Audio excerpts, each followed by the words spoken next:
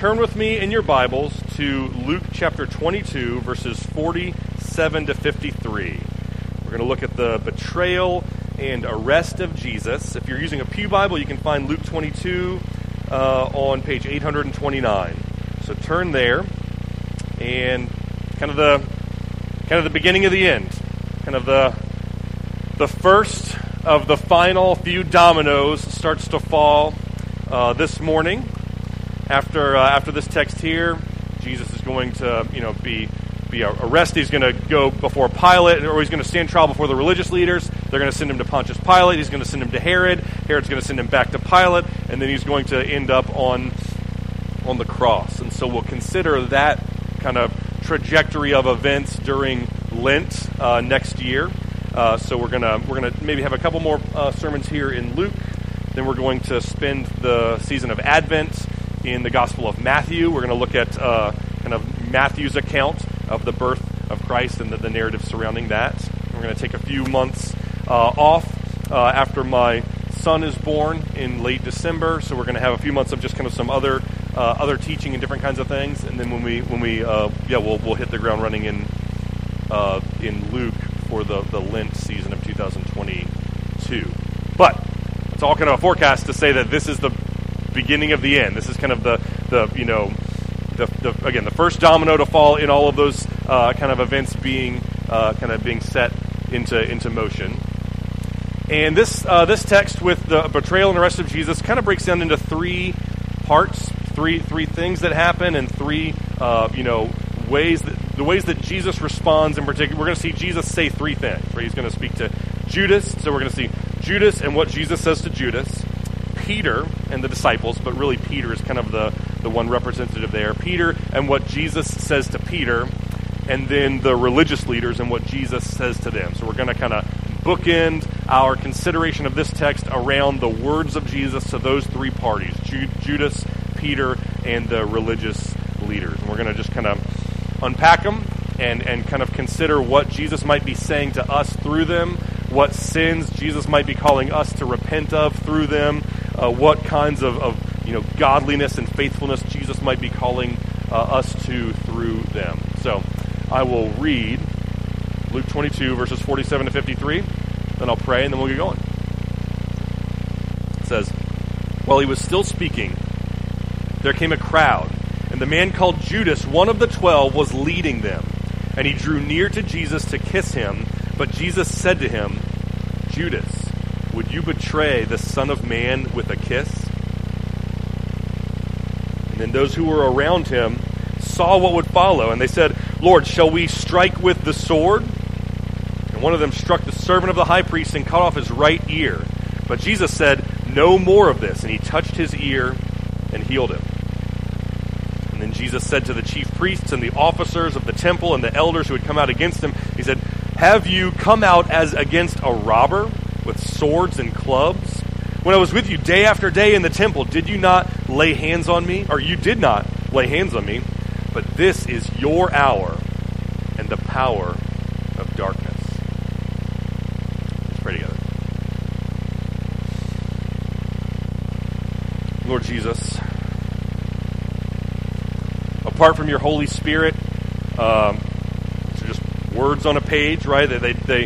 We need your Holy Spirit to take the Word of God and to drill it deep into our hearts and to bring life where there was deadness, and to bring life, to bring fresh vision where there was blindness. We ask, Holy Spirit, for you to come and meet us here.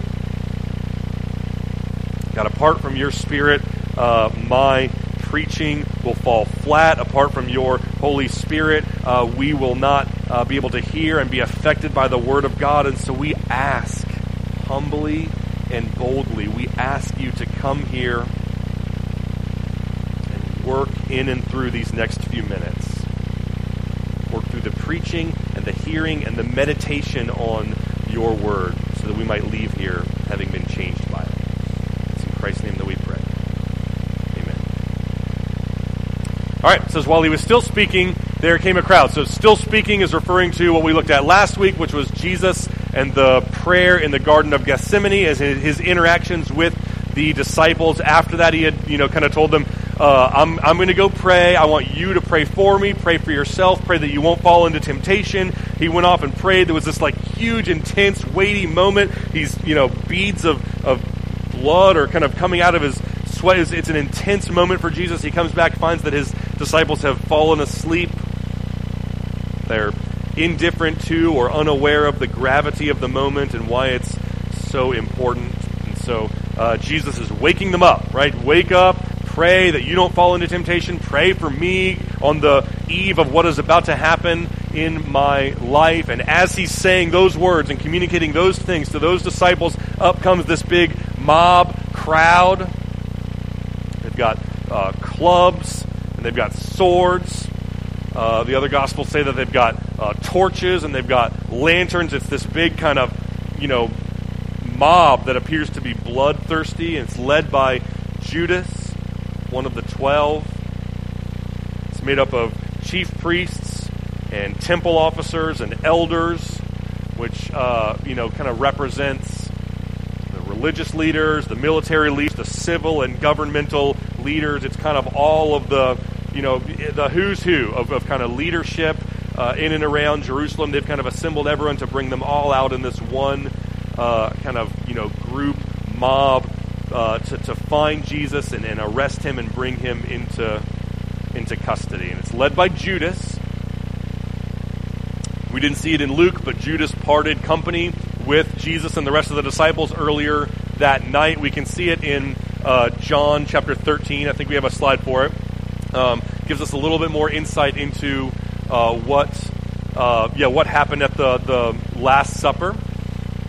In Luke, it just says that Jesus prophesied that someone was going to betray him, and they wondered who it was. We see more insight in John. It says, after saying these things, Jesus was troubled. Truly, I say to you, one of you will betray me. They looked to try to figure out who it was going to be. One of the disciples, the one that Jesus loved, that's John.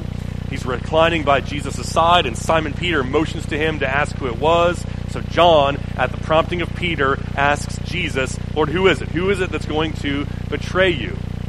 Jesus says, it's the one who I give this morsel of bread when I've dipped it. And he dipped the morsel, and he gave it to Judas, son of Simon Iscariot. And after he had taken the morsel, Satan entered into Judas, and Jesus said, what you are going to do quickly. And then John kind of adds this commentary. No one knew why he said this. No one knew what exactly we were all a little bit confused. Some thought because Judas had the money bag that Jesus was telling him, go buy what we need for the feast, or go give something to the poor. We didn't know. After receiving the bread, Judas immediately went out, and it was night. So that happened hours ago after the Last Supper, and now Judas is kind of coming back. I mean, after Judas left, then you've got a whole bunch of other stuff happening in the Gospel of John. Jesus promises the Holy Spirit in John 14-16. Jesus prays the high priestly prayer in John 17. Jesus and the disciples go to the Mount of Olives, the Garden of Gethsemane, to pray. And now here Judas is kind of reintroduced back into their midst with this big group of people. Judas has apparently been looking for days now. Back in Luke 22, we saw, Luke 22 verse 6, that Judas was looking for an opportunity to betray Jesus in the absence of a crowd. So for several days now, he's been looking, how can I make good on the promise that I made to the religious leaders that they paid me 30 pieces of silver for? How can I make good on that and deliver Jesus into their hands? I need to find an opportunity to do it, ideally one where there's not going to be a bunch of people around. And so after the Last Supper, Jesus has a custom of going to the Mount of Olives to pray. We saw that last week. And so Judas thinks, all right, now is my opportunity. Right, Jesus, I'm confident that I know where he's going to be based on where he always goes. Everyone else is at home in bed. It's dark out. This is the ideal time to betray Jesus into the hands of his enemies. A lot of different thoughts. Well, I think that the Bible's fairly clear on who Jesus is, or who Judas is, and kind of what we can get some insight into his heart. There are different, people that kind of think and kind of conjecture in different ways. Some people say Judas was a believer, that he really believed in Jesus, that he really trusted Christ, and he had a momentary lapse, and then later repented, and so in the end he was saved, and we'll see Judas in heaven. I don't think that the preponderance of Scripture points to that. But people will point at Matthew 27 and Acts chapter 1, where it's very clear that Judas feels really badly about what he did. So he goes and he gives the money back to the religious leaders, and then he feels even worse and goes and commits suicide and hangs himself. And Acts chapter 1 is pretty graphic. It says that his body fell and it burst open and his guts spilled out all over the place. So they say, Judas clearly felt bad. The catch is, there's a difference between feeling bad and being consumed with regret and even self-loathing to the point of, suicide, and actually repenting and coming to Jesus and trusting in Jesus and asking him for forgiveness, right? Peter, we're going to see next week, I believe. Peter commits a very heinous sin himself, and yet he responds by repenting, running to Jesus, confessing. Jesus forgives him and kind of reinstates him. Judas does nothing like that. Judas runs away from Jesus, feels really bad, but doesn't really repent as best as we can discern. So Judas was a believer, right? He was with the disciples. He was, followed them around for years. Jesus was his pastor, or his mentor. So Judas was a believer. He was saved, but then he lost his salvation because he stopped believing in God, and so God took the salvation away from him that he had promised him. The catch is, the overwhelming weight of Scripture teaches that that's not possible, that you can't lose your salvation because God doesn't lose his children, right? Once God saves a person, he keeps a person. And so ultimately our salvation is it hinges on, it rests on God's sovereign hand and not our faithfulness or our ability to keep on believing, right? Our salvation is unshakable and unchangeable. In John 6, we see Jesus talking, and he says, "All that the Father gives me will come to me. Whoever comes to me, I will never cast out. This is the will of the Father, that all of those that he has given to me, that I will lose none of them, but that I will raise all of them up on the last day." So you can't lose your salvation. It's never happened before to anyone. It never will happen.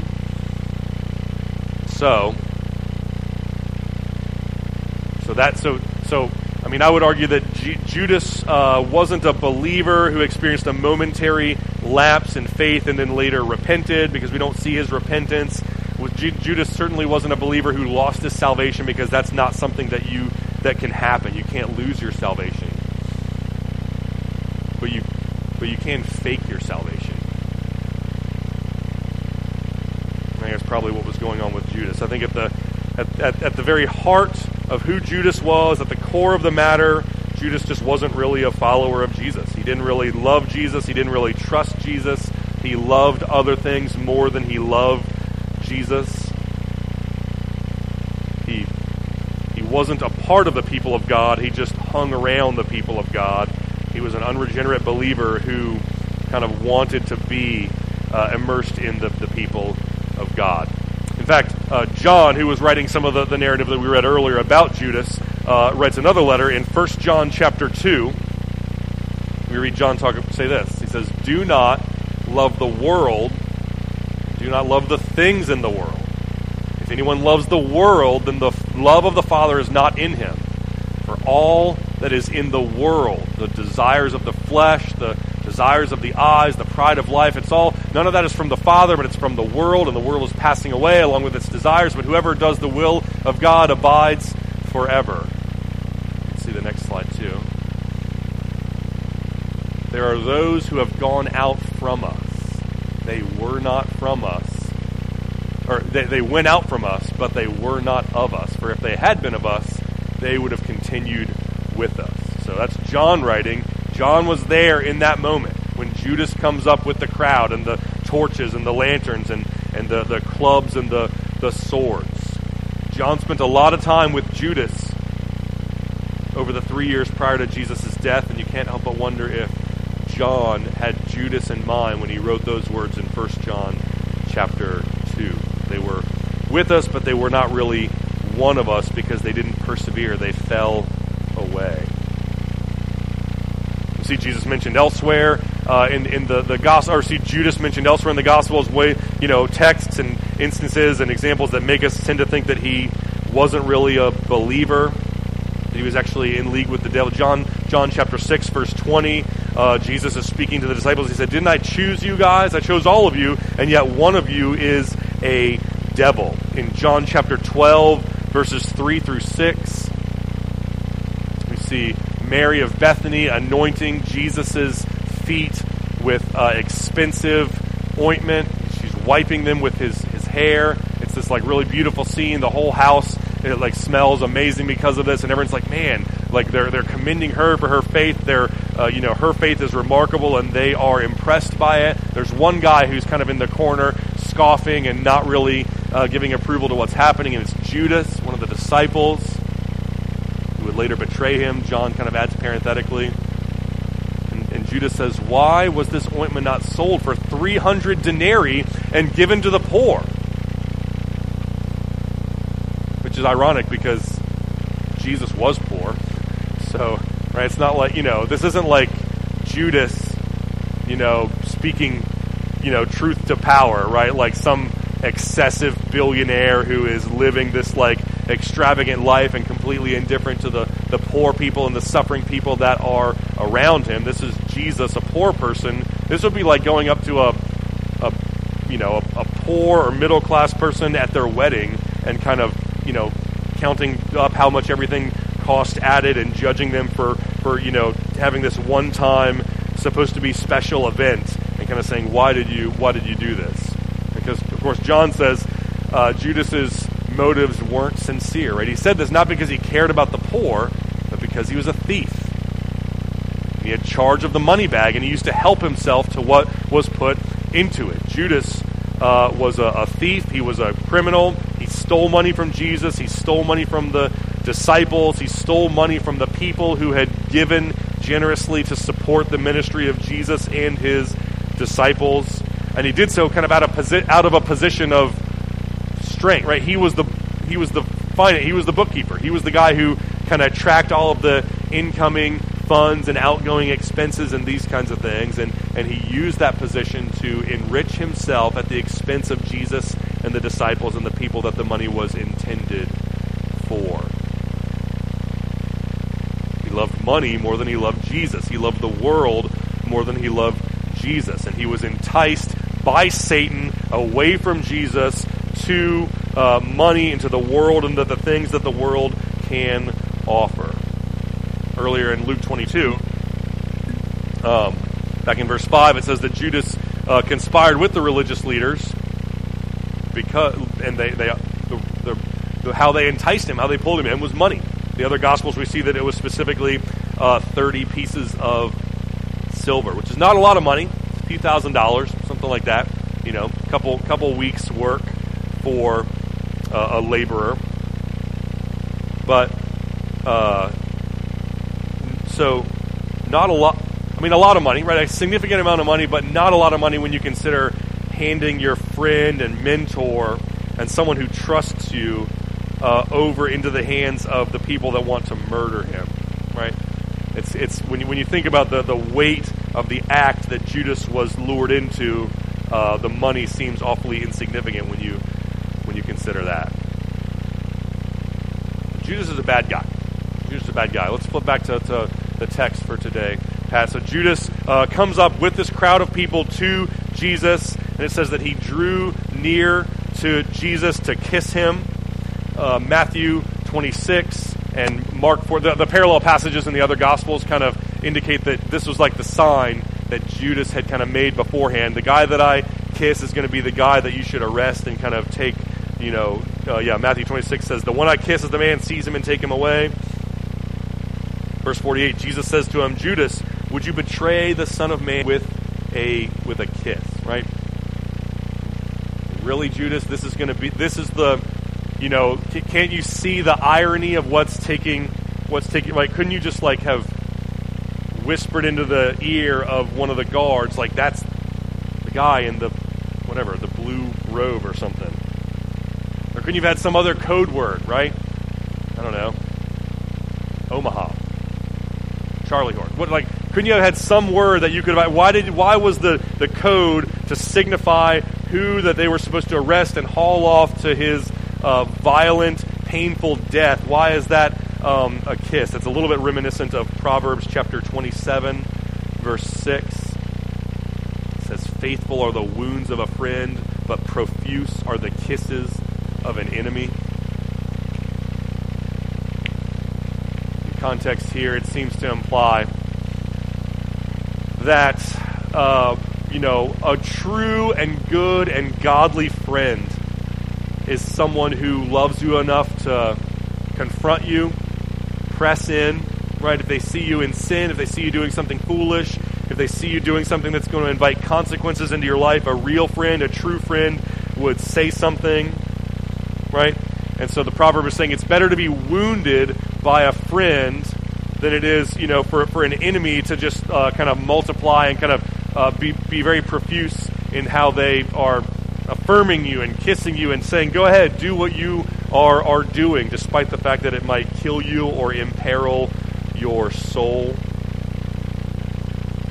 A friend would confront when necessary out of love. An enemy would not. An enemy would applaud and just kind of let you go right ahead into the thing that's hurting you, because the enemy ultimately has indifference in his heart toward you, or even resentment in his heart toward you.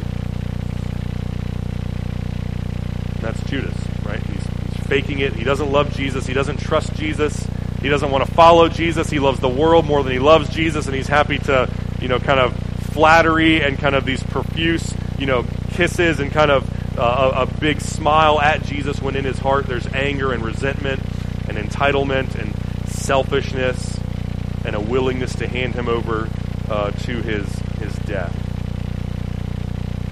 It's also ironic, right, that Judas would betray Jesus with a kiss, because, and this is kind of instructive for us, I think, to kiss someone is to communicate, rightly or wrongly, honestly or deceptively. It's to at least communicate and represent that you love that person, and that you care about that person, and that you're loyal to that person. And so Judas commits an inherently, an essentially unloving, disloyal act under the guise of loyalty and love. It's betrayal disguised as a kiss. It's an incredibly wicked and selfish act that's dressed up and kind of disguised to make it look like it's a religious or spiritual or godly act.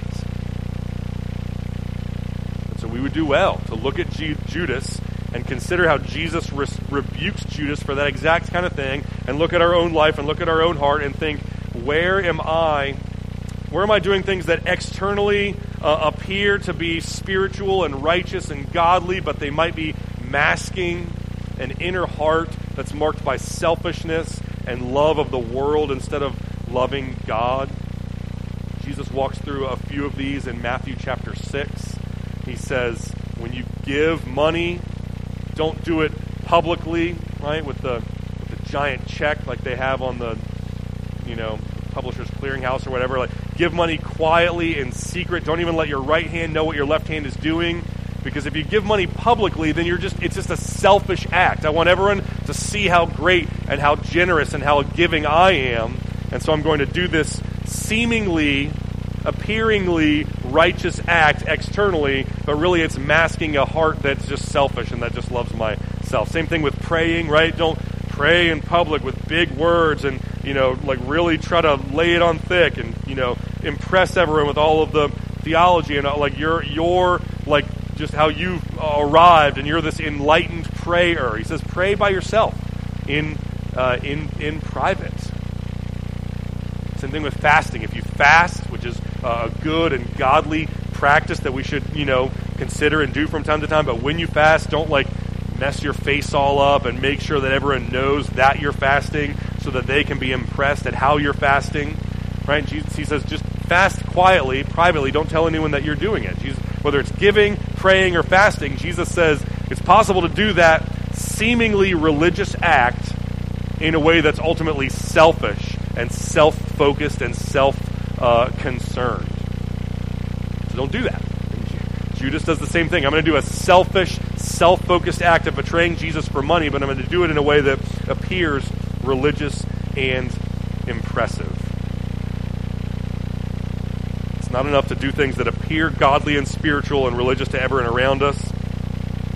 Go to church, send your kids to Christian school, right? Volunteer, pray before your meal in a restaurant, right? It's not enough to do things that appear religious to everyone around you. You actually have to cultivate godliness and humility and kindness and Christ-likeness in your soul, in your heart, where no one can see it. Religious external behavior that's masking selfish faithlessness is not godly. It's wicked. It's the way of Judas.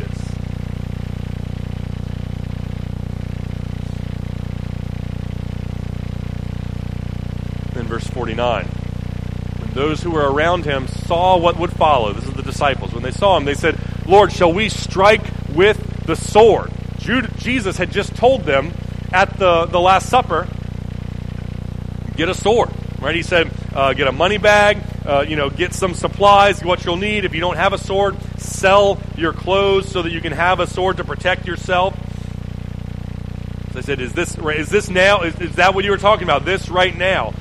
Should we get our swords out right now? One of them doesn't even wait for Jesus to answer. The Gospel of John gives us further insight. That's Peter, right? One of them, Peter, struck the servant of the high priest. John also says that man's name. His name was Malchus. So Peter struck Malchus, the servant of the high priest, the servant of the high priest, and cut his right ear off. Verse 51, and Jesus said no more of this, and he touched his ear and healed him. We see some further insight into this exact moment when Jesus heals the ear of the high priest and what he says, right? In Luke, he just says no more of this. But in Matthew, he says, put your sword back in its place, Peter. All who take the sword, for all who take the sword will perish by the sword. And he continues, do you not think that I cannot appeal to my Father, and he will at once send me more than 12 legions of angels? But now then, the scriptures must be fulfilled. John 18, he says, put your sword into its sheath. Shall I not drink the cup that my Father has given to me?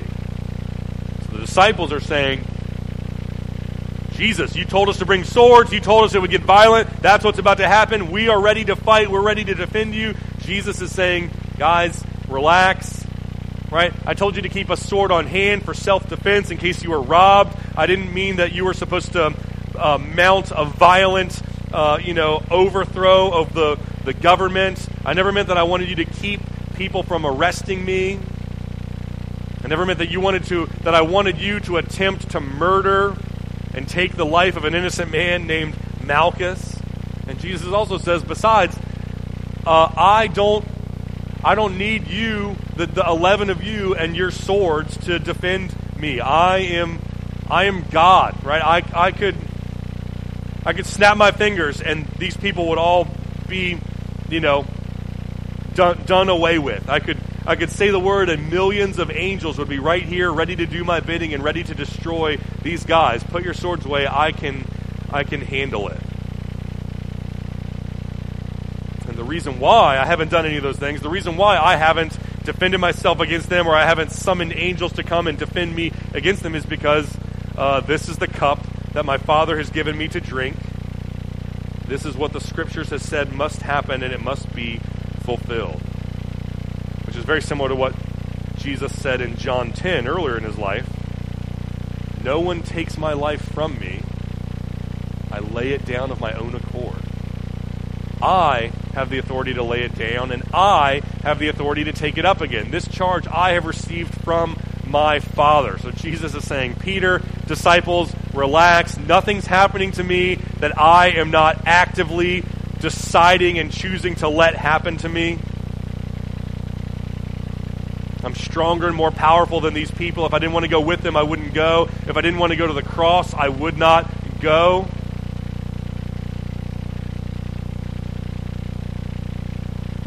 What do we learn from this? What do we learn from Jesus and Judas? Right? Jesus rebukes Judas for faithlessness and for failing to persevere, for loving the world more than he loves Jesus, for committing, wicked, selfish acts under the guise of and the pretense of things that are righteous and godly. We learn a lot from Jesus and Judas. What do we learn from Jesus and Peter? Be patient. Be kind. Be slow to anger. Don't be quick to retaliate. Don't be quick to bow up in self-defense. Don't delude yourself into thinking that Jesus needs you to defend his cause or take care of him like he's someone who's in distress and you're his hero that's going to save him. We're not careful, especially in kind of our contemporary climate that's very polarized and very contentious and just one of perpetual outrage at other people who aren't like me. We can start to embody that. We can start to embody a posture that's not loving and kind and charitable, where we don't assume the best about other people. We're always looking for a fight. We're always looking for an argument. We always want to debate. We always want to show everyone how right we are and how wrong they are. Every hill is a hill worth dying on. If anyone oversteps their bounds, then we're going to circle the wagons and kind of make, if we give them an inch, they'll take a mile. It's a fight. It's a battle. Have your sword ready. Swing at anyone who gets close. That's the spirit of Peter. Again, a lot of us today, a lot of culture today kind of adopts the spirit of Peter, and Jesus is just the opposite.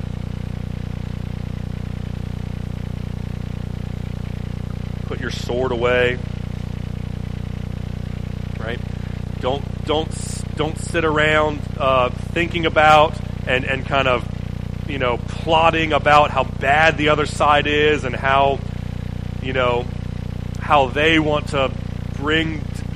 Don't sit around trying to justify to yourself how combative and defensive you can be against the other side because they want to bring our society down. I'm the only hope to save our church. I'm the only hope to save our country against those people that want to destroy it. We get madder and madder. We start to see other people as enemies instead of friends, adversaries instead of neighbors, opponents instead of fellow human beings, which is exactly how Peter sees the world, right? Here's this man named Malchus who God loves and created and who did nothing wrong. He's just at work. He's just doing his job. But I'm going to swing my sword at his head and maybe kill him because in my mind he's an enemy, he's an opponent, he's someone that I need to defeat. Jesus rebukes him.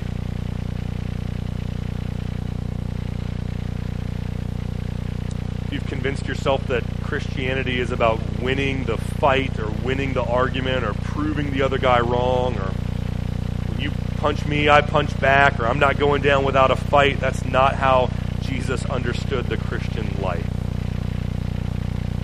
Here's how Jesus understood the Christian life. A few of the Beatitudes from Matthew 5. Blessed are the poor in spirit, for theirs is the kingdom of heaven. We have this on the slide, Pat.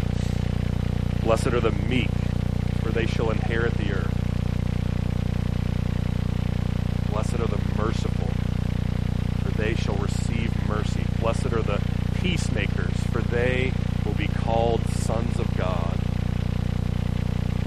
Blessed are you when others revile you and persecute you and utter all kinds of against you falsely on my account. When that happens, you are to rejoice and be glad, for great is your reward in heaven. Here's how Peter describes the heart of Christ in the face of persecution. This is Peter. This is the dude who swung his sword at Malchus. He had some time to think about it and kind of rethought. For to this you have been called, the people of God, right? For to this you have been called, because Christ also suffered for you, leaving you an example so that you might follow in his footsteps. When Jesus was reviled, he did not revile in return.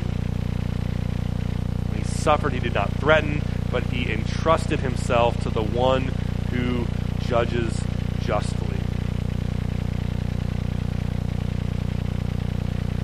The way of Jesus is not to always be at the ready to defend yourself and kind of be bowed up and combative against anyone and everyone that doesn't agree with you. The way of Jesus looks more like standing down, being humble, and entrusting yourself to the one who judges justly. That's Judas, verses 47 to 48. Persevere, don't fake it. Love Jesus, trust Jesus, follow Jesus. Don't pretend to love Jesus while secretly loving yourself and the world more than you love Jesus. That's Judas in verses 47 to 48. Peter in verses 49 to 51. Be humble, be kind, be patient. Repent of that instinctive response to always want to return fire and retaliate and fight about everything. And then finally, verses 52 to 53. Then Jesus said to the chief priests and the officers of the temple and the elders who had come out against him, "Have you come out as against a robber with swords and clubs? When I was with you day after day in the temple, did you not lay hands on me? But this is your hour, the power of darkness." Saying, come on, guys. Like, don't you think, isn't this a little much? Aren't you a little overstaffed here?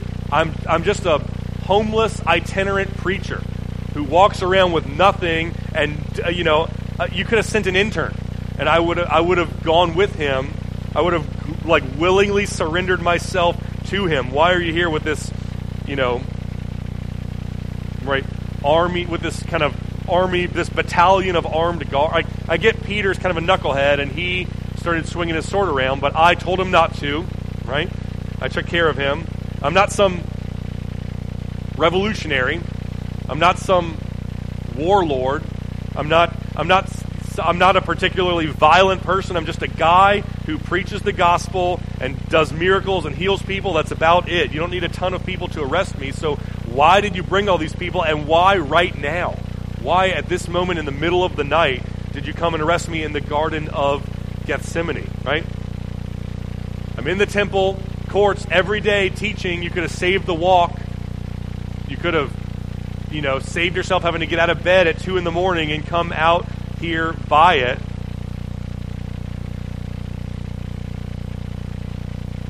But Jesus says, I know why you did it, right? I know why you brought the swords and the clubs, and I know specifically why you came here to this place at this hour, because this is your hour.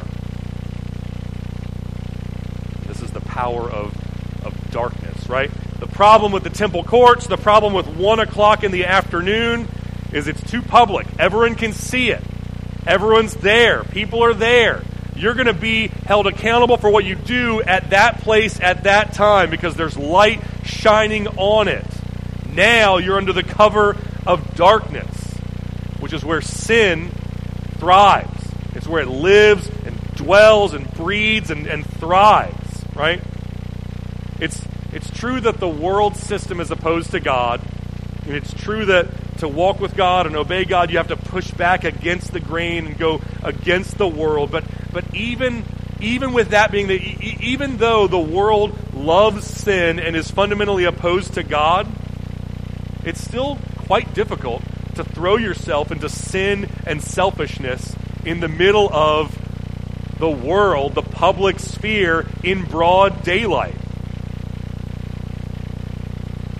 Most people that throw themselves into sin and selfishness do it in the dark, right? That's why no one knocks on their boss's door and says, just so you know, about to go steal some time and money from the company right now. They sneak away, right? No one posts on Facebook when they're about to cheat on their spouse, or whenever someone's going to engage in gossip or slander. Right, the first thing that every off-color joke or every inappropriate thing that anyone ever says or does, the first thing that they do is kind of look around, make sure that no one is looking, or make sure that no one is listening, because sin thrives in the dark and it thrives in anonymity, and it thrives when the person thinks no one will ever know about what I'm about to do. Right? The sin thrives under the cover of darkness. The power of darkness gives sin its strength, which is why, for what it's worth, Jesus saved us into a church, right? So that we can be a part of a community community, a group of people, so that none of us are living alone, experiencing temptation alone, experiencing opportunities to sin alone when no one would ever watch us. It's much harder to walk with God alone than it is to walk with God as part of a church, which is why God saves us and puts us into His church, calls us to be a member of His church. It's infinitely more difficult to walk with God alone because sin thrives under the cover of and through the power of darkness.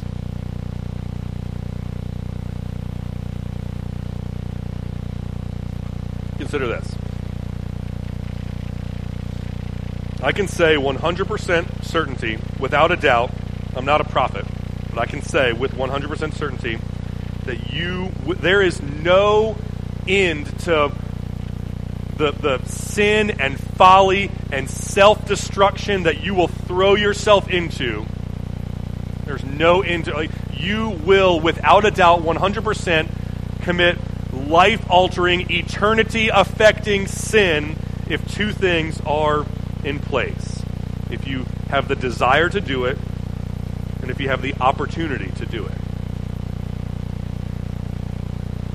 If you really want to commit adultery, then when the opportunity comes, you'll do it. If you really want to become addicted to drugs or alcohol or any other number of unhealthy things, then when the opportunity comes, you will do it. If you really want to murder a person, then when you stumble upon the opportunity to do it, you will do. There's no end to the sin that you will indulge in, provided that you A, want to, and B, can have the opportunity to do.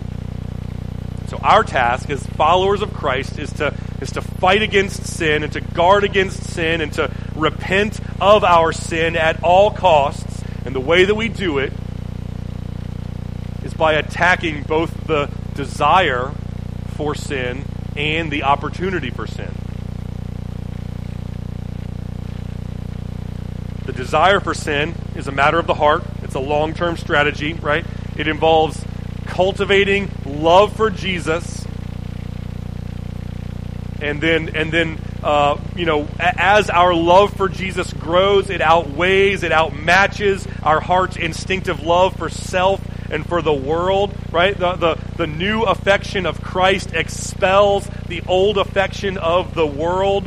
So we cultivate new affections. The more you love God, the more you love Jesus, the less you'll love sin. The desire to sin will begin to fade away. That's the long-term strategy of choking out the desire for sin. But along the way, the stopgap that kind of helps you as you pursue that long-term strategy of choking out the desire for, right? The end goal is that you have, right, you're a former thief and you're in an unguarded bank vault with all the money and you don't take any because you don't want to. The end goal is that you root out the desire for sin. But along the way that you make the short-term victories along the way is by addressing the opportunity for sin, and that's the power of darkness. The power of darkness is that it gives you opportunity to sin, and then if the desire to sin is still intact, the opportunity meets the desire, and you fall into sin. The long-term strategy is cultivate love for Christ that starts to choke out the desire for sin, but the short-term strategy is to eliminate spaces and areas in your life where you have the opportunity to sin under the cover of darkness. So cultivate transparency, invite accountability, be open, right? Be an open book with your spouse and your family and your friends and your small group and your church. The more that you're open and transparent and vulnerable, the less leverage your sinful nature has. The sin is less tempting. The religious leaders wanted to arrest and take Jesus away, but they didn't do it in the middle of the day because it was not dark. They didn't have the opportunity. We have to fight sin on both levels. We fight sin at the desire level, attend church, sing hymns, read your Bible, spend time in prayer, practice silence and solitude and fasting, and share the gospel with others, right? Spend time with Jesus, spend time doing the things that Jesus calls you to do, and you will, over time, find your heart inclining away from the world and toward Jesus. You'll love him more. You'll enjoy him more. You'll enjoy all of the things that you used to enjoy less. But along the way, fight the short-term strategy of eliminating the opportunity for sin. So if there's a person or a group of people who are a bad influence on you, you find yourself engaging in gossip or slander more when you're around them, or drinking too much when you're around them, whatever it is, then tell them that and stop hanging out with them. Or if you watch certain movies and television that are not edifying and they cause you, that they don't cause you to reflect on the glory of God, and they distract you and make you vulnerable to sin, don't watch them. Eliminate the opportunity for sin. If watching the news or reading commentary makes you angry or agitated or anxious because of, and makes you hate the people that have different political beliefs than you do, then don't watch that stuff, right? If it's causing you to sin, then amputate it. If you find yourself looking at content on the internet that's inappropriate or unhelpful, then download software that won't let you do it, right? The point is, as we grow in spiritual maturity, our love for Christ and our desire for intimacy with him will grow stronger, and our desire for sin will get weaker and weaker. But no matter where you are on your journey of spiritual maturity, sin will always be tempting, and your sinful nature will always be stronger in the dark. So shine a light on it. Eliminate the opportunity for sin by inviting accountability, by being an open book. Paul says, make no provision for the flesh to gratify its desires.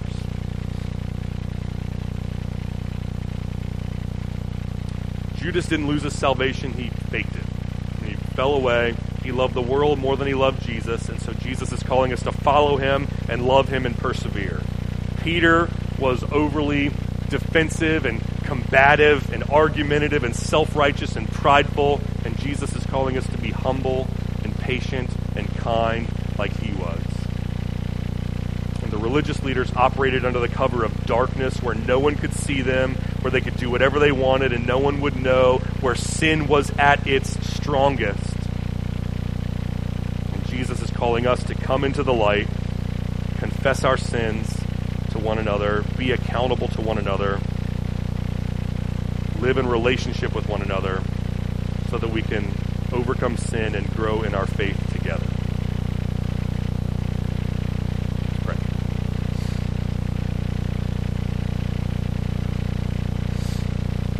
Father, we are entirely dependent on your sovereign grace.